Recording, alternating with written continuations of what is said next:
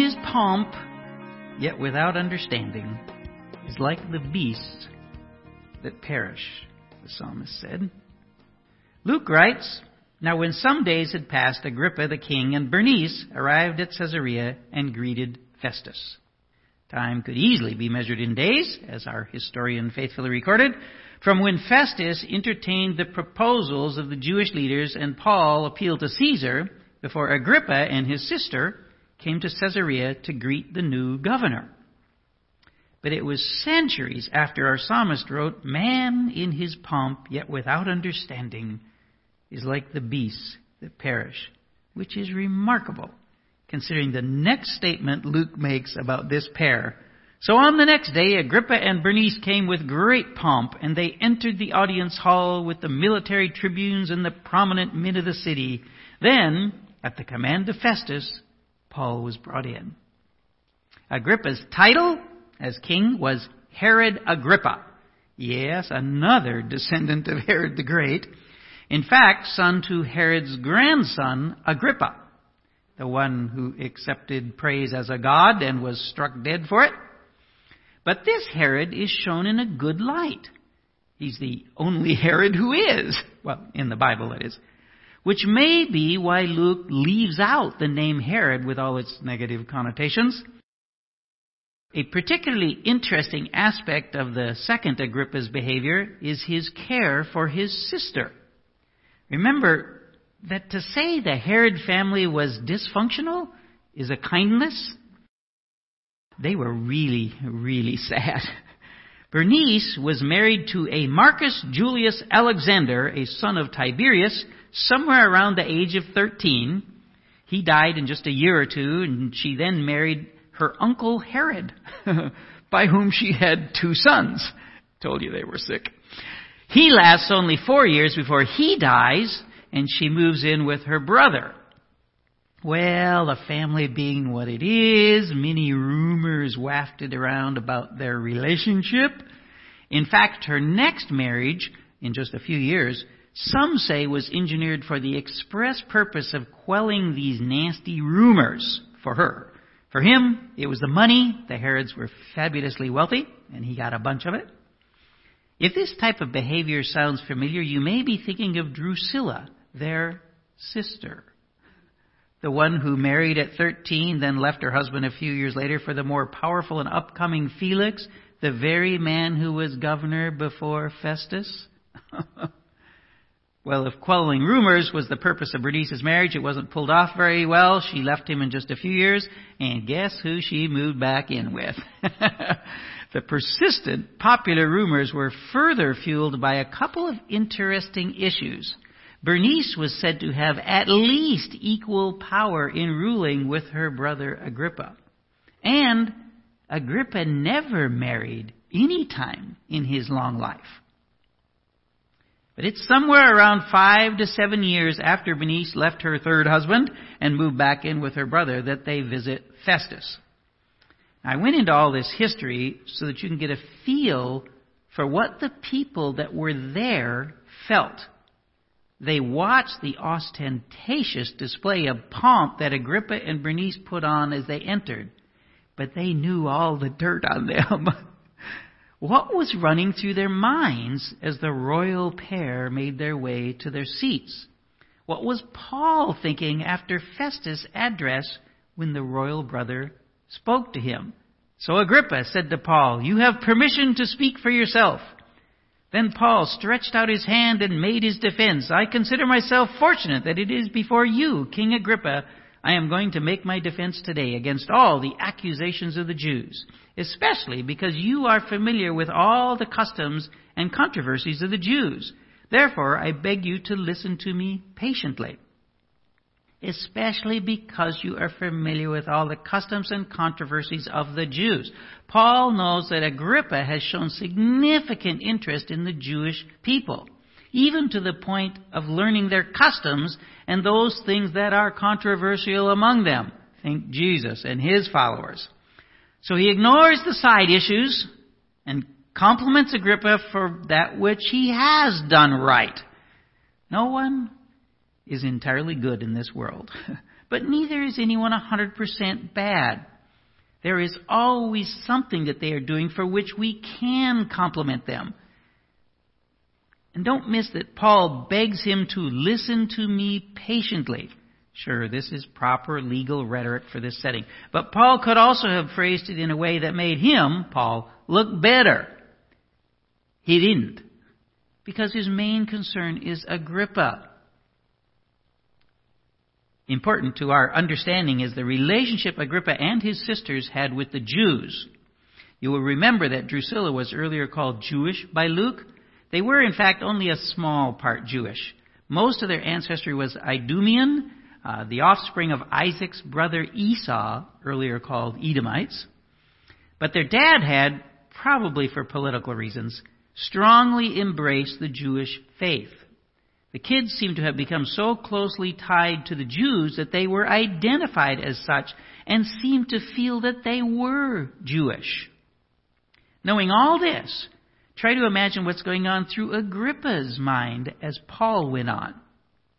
My manner of life from my youth, spent from the beginning among my own nation and in Jerusalem, is known by all the Jews. They have known for a long time, if they are willing to testify, that according to the strictest party of our religion, I have lived as a Pharisee. Agrippa is emotionally tied to the Jewish nation. Paul says he had lived at the highest level of Jewish fervency. You see how he's connecting with Agrippa? And now I stand here on trial because of my hope in the promise made by God to our fathers, to which our 12 tribes hope to attain as they earnestly worship night and day. The hope God made to the Jews. Well, what hope is that? Well, it's the hope the Pharisees held, the resurrection. And not just the Pharisees, nearly all Jews fervently hoped for and believed that one day they would attain resurrection to eternal life. You remember how the psalmist said it? But God will ransom my soul from the power of Sheol, for he will receive me. If all believing Jews, whom Agrippa sees as his people, held to this truth, then what's the problem? No wonder Paul said in amazement, and for this hope I am accused by Jews, O king. Why, if they really believed, would they ever accuse Paul? But he was accused by Jews who should instead have celebrated the advent of their hope of resurrection. They should have celebrated with the psalmist, but God will ransom my soul from the power of Sheol, for he will receive me. Instead, they fought against Paul and God. Anyone who knows God should not be at all surprised by the resurrection of Jesus, which is why Paul asked them all, why is it thought incredible by any of you that God raises the dead? I think he gave them a few moments to think about this before he went back and tied himself to the very Jews who were accusing him. I myself was convinced that I ought to do many things in opposing the name of Jesus of Nazareth. And I did so in Jerusalem. I not only locked up many of the saints in prison after receiving authority from the chief priests, but when they were put to death, I cast my vote against them. And I punished them often in all the synagogues and tried to make them blaspheme. And in raging fury against them, I persecuted them even to foreign cities. Back in the heyday of evangelists in the 60s and 70s, the 1960s and 70s, there used to be a joke that you couldn't really be a good evangelist unless you had been a drug addict or a felon. And there is something powerful in showing a changed life. If your past is one out of which you were wonderfully saved by Jesus, feel free to tell people about it. You were that, but you are now a child of God's. Back in those bad old days, Paul called the believers in Jesus heretics. Now he calls them saints. When they put Stephen to death, he cheered them on. We spoke of Paul's raging fury in persecuting the saints some months ago. So now let's join him as he describes that glorious day when Jesus forever changed him. In this connection, I journeyed to Damascus with the authority and commission of the chief priests. At midday, O king, I saw on the way a light from heaven, brighter than the sun, that shone around me and those who journeyed with me. And when we had all fallen to the ground, I heard a voice saying to me in the Hebrew language, Saul, Saul, why are you persecuting me? It is hard for you to kick against the goads. And I said, Who are you, Lord? And the Lord said, I am Jesus, whom you are persecuting. Some of the very chief priests, who are now accusing Paul, had commissioned him to persecute the saints in Damascus. As we've already discussed Paul's conversion, I'd like to focus on what Agrippa was thinking. Remember that, unlike Festus, we're sure that Agrippa knows the claims of Jesus' resurrection. His father is the one who ordered the death of many saints, including James, and also had Peter imprisoned. And our Agrippa has studied the subject, as we'll soon see. But just in case, Paul makes the truth very clear. Jesus is alive. Jesus is Lord. And to persecute the church is to persecute Jesus.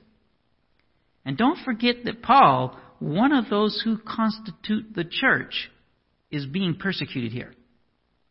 I have this feeling that at this point Agrippa is leaning forward in his chair. His brow is probably furrowed. He's completely forgotten all those around him.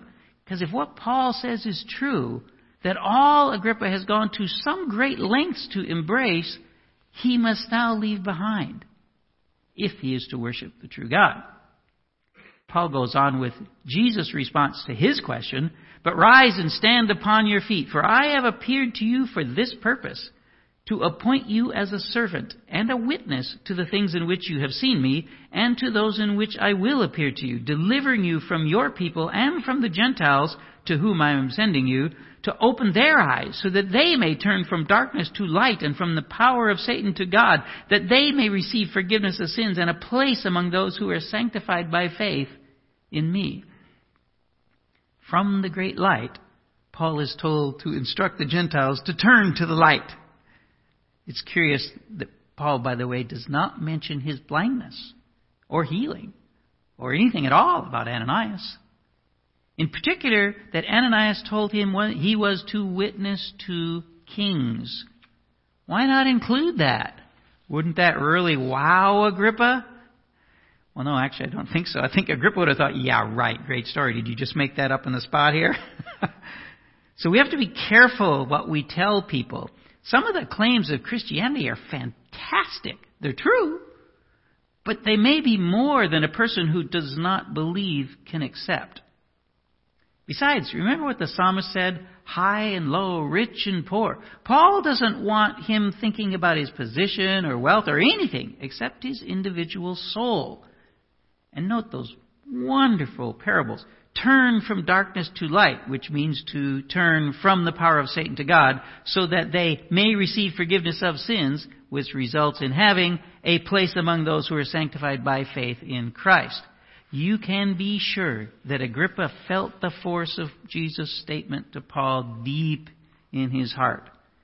And with such an incredible call directly from the Lord Jesus, what, Agrippa must be thinking, would Paul do?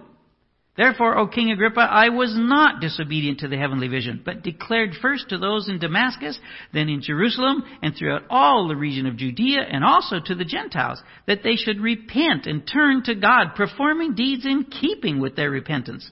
For this reason, the Jews seized me in the temple and tried to kill me. O King Agrippa. Back when Paul was ready to introduce the heavenly vision, he said, O King. Now, at this most important juncture, he says, O King Agrippa. Paul was deeply focused on bringing the message to Agrippa.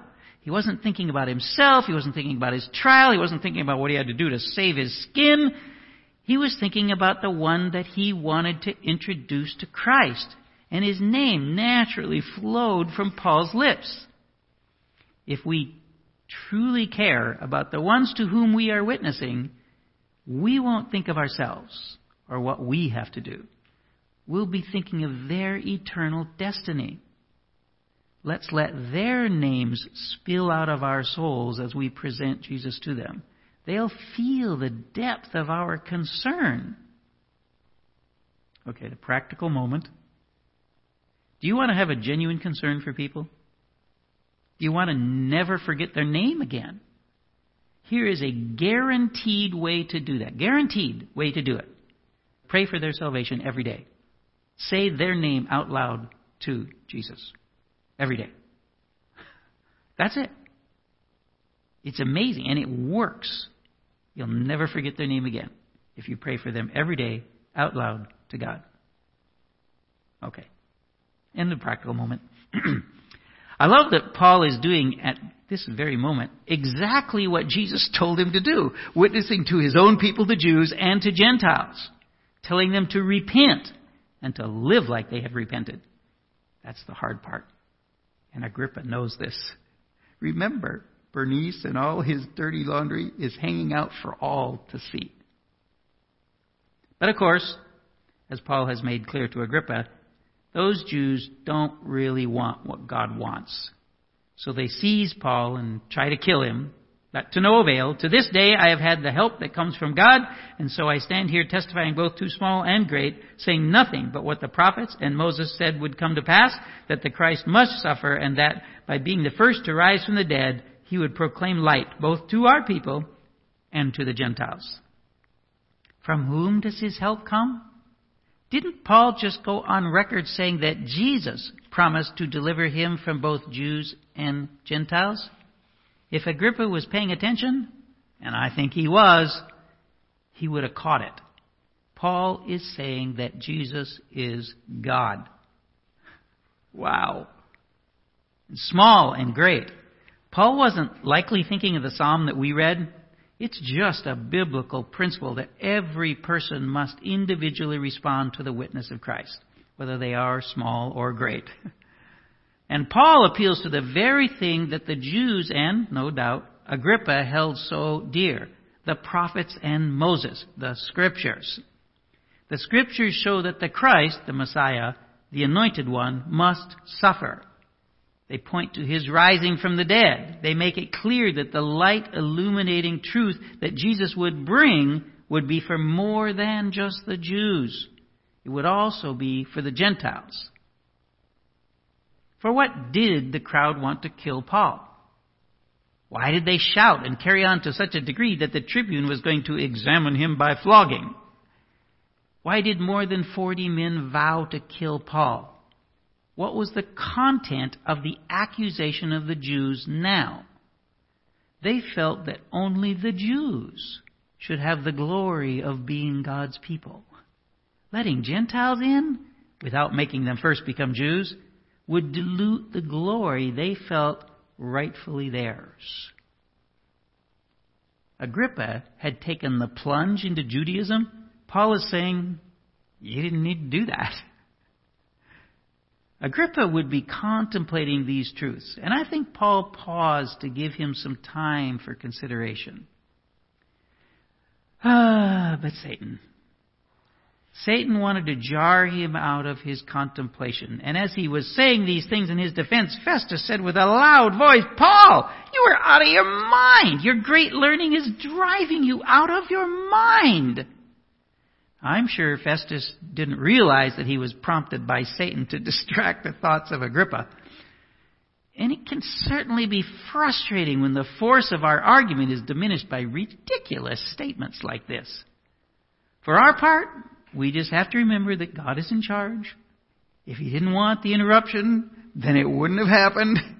Just keep on going and let God take care of the rest. That's what Paul does. But Paul said, I am not out of my mind, most excellent Festus, but I am speaking true and rational words. For the king knows about these things, and to him I speak boldly.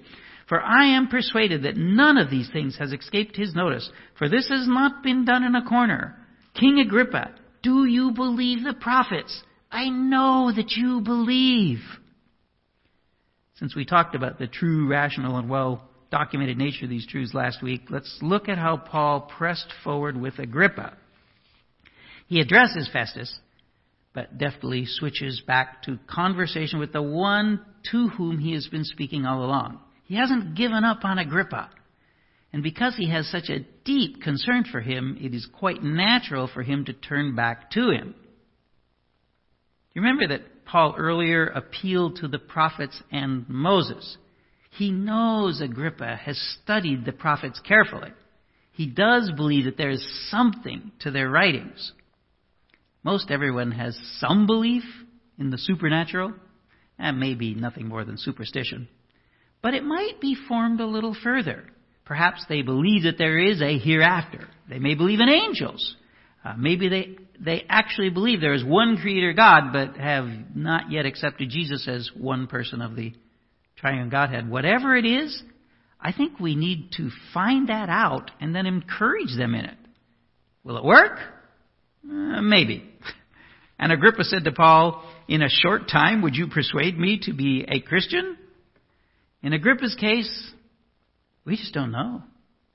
Certainly he makes no public proclamation in acceptance of the faith. But Agrippa does display his knowledge of the way. How did he know the word Christian?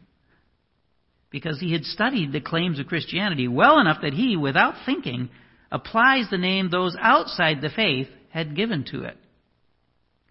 The man knows the truth, but he won't step into the faith. Paul seems to sense that he's done all he can do, and Paul says, "Whether short or long, I would to God that not only you, but also all who hear me this day might become such as I am, except for these chains." He doesn't want people arrested, but he does want all to believe, to know their sins are forgiven, to know they have eternal life. And without question, he gives them every chance. But it appears none of them took this opportunity to ensure their eternal happiness. Then the king rose, and the governor and Bernice and those who were sitting with them. And when they had withdrawn, they said to one another, "This man is doing nothing to deserve death or imprisonment." And Agrippa said to Festus, "This man could have been set free if he had not appealed to Caesar." They fall back on the temporal. Is Paul guilty or not? Should we send him to Caesar or offer to let him go? Agrippa, not knowing he is carrying out God's will, gives Festus his judgment. Send him to Caesar. They said Paul could have been set free. He could have been set free. They missed Paul's main point. He is free. Free of sin, free of eternal death, Sheol. Paul's main point, he is free. Free of sin, free of eternal death, of Sheol. And Agrippa, and all the others there, can be free too. We've been trying to see things through Agrippa's eyes. But how does God see it? To Festus and Agrippa, Bernice, and all that crowd there was only one prisoner in the room. To God, there was only one man there free. We've got to learn to see with eternal eyes. Nero soon comes to power in Rome, the man who killed his own mother and wife and many others, hated all who would claim a sovereign God. He thought he was the sovereign God. And his sins were many, and he did not like the idea of being responsible for them. Jewish-Roman relations thus became more and more strained as time wore on. When Nero's new procurator of Judea raided the temple treasuries, riots broke out. The Roman response? Crucify all the rioters they could find. Here's where we meet with a great curiosity. Bernice goes to Jerusalem when any sane person would flee the city, and she petitions this new procurator to spare these Jews. Not only did he not comply with her request, but does not protect her, and she is nearly killed in all the unrest. She attempted to go over his head to the Syrian legate, but is also rejected there. Knowing that further Jewish revolts will result in terrible retribution from Rome, Agrippa called the Jewish people together and, with his sister at his side, made a tearful appeal for peace. These unbelieving Jews rewarded them by burning down their palaces. Nero dispatched an entire legion of Roman soldiers to quell the violence. Incredibly, the Jews defeated the Romans and forced them to retreat. In a strange twist of history, Nero then appointed Vespasian to put down the rebellion. In 67, just 7 years after Paul's defense before Agrippa, both the 5th and the 10th Roman legions joined the other soldiers in the fight. 2 years later, Vespasian's son Titus landed at Ptolemais with the entire 15th legion. For the Jews, it meant that 60,000 trained and battle-hardened Roman soldiers would now crush them in defeat. For Bernice, it meant something else. She, apparently, although 15 years his senior, fell deeply in love with Titus, whatever that meant to her. Well, 1 million Jews were being exterminated and 100,000 being hauled off as slaves. She and Titus carried on a torrid affair. And she did another thing. This was the year when Rome had 4 emperors. Nero killed himself early in the year, and in rapid succession 3 others followed him. The last, and one who died of natural causes 10 years later, was none other than Titus' father Vespasian. Bernice is said to have poured out all her influence and money to ensure Vespasian's ascendancy. 4 years later, when she finally joined Titus in Rome, they carried on their affair in flagrant public fashion. In fact, she acted as his wife in many public settings. Whether she truly loved Titus, we can't tell. Undoubtedly, she was looking for the glory afforded an emperor's son's wife. But when the native Romans pressured Titus about this Jewish queen, he caved in and sent her from Rome. When he became emperor a few years later, she went to Rome thinking that he would now take her as his wife. She was mistaken. He sent her away once again. Titus died suddenly only 2 years later. Bernice is never heard from again. She got near to the glory she so wanted, but never achieved it. And Agrippa, because he also helped to bring Vespasian to the throne, he was awarded with a secure and valuable position, which he held until his death in 92. As we said, he never married, he never had children, so with him died his glory, the last of the glory of the Herods, and the last of the glory of the Edomites. He is the last known descendant of Esau. This too, the prophets had foretold. There's no record of Herod Agrippa ever embracing Jesus Christ as his Lord. Certainly no thought of Bernice heeding Paul's teaching. The glory they thought to achieve, as the psalmist said, they could not carry to the grave. They should have listened to the words of Jesus. If anyone would come after me, let him deny himself and take up his cross and follow me. For whoever would save his life will lose it. But whoever loses his life for my sake and the gospel's will save it. For what does it profit a man to gain the whole world and forfeit his soul? For what can a man give in return for his soul? They were brought near the glory of Jesus, but they will never enjoy it themselves. They should have done what Paul was telling everyone to do. Turn from darkness to light, from the power of Satan to God. Then receive forgiveness of sins and a place among those who are sanctified by faith in Jesus. What about Paul? What about us? It's sad to see people like Agrippa and Bernice, man in his pomp, yet without understanding, is like the beasts that perish. But for those who turn from darkness to light, God will ransom my soul from the power of Sheol, for he will receive me. Have you denied yourself and sacrificed all for Jesus? Have you lost your life for Christ and the good news? What point is there in gaining the whole world if you are without understanding, a man in his pomp, like the beasts that perish? Would you have your soul ransomed from the power of Sheol? He will receive you into his arms to a perfect, eternal life in a perfect new creation, if you give all for Him.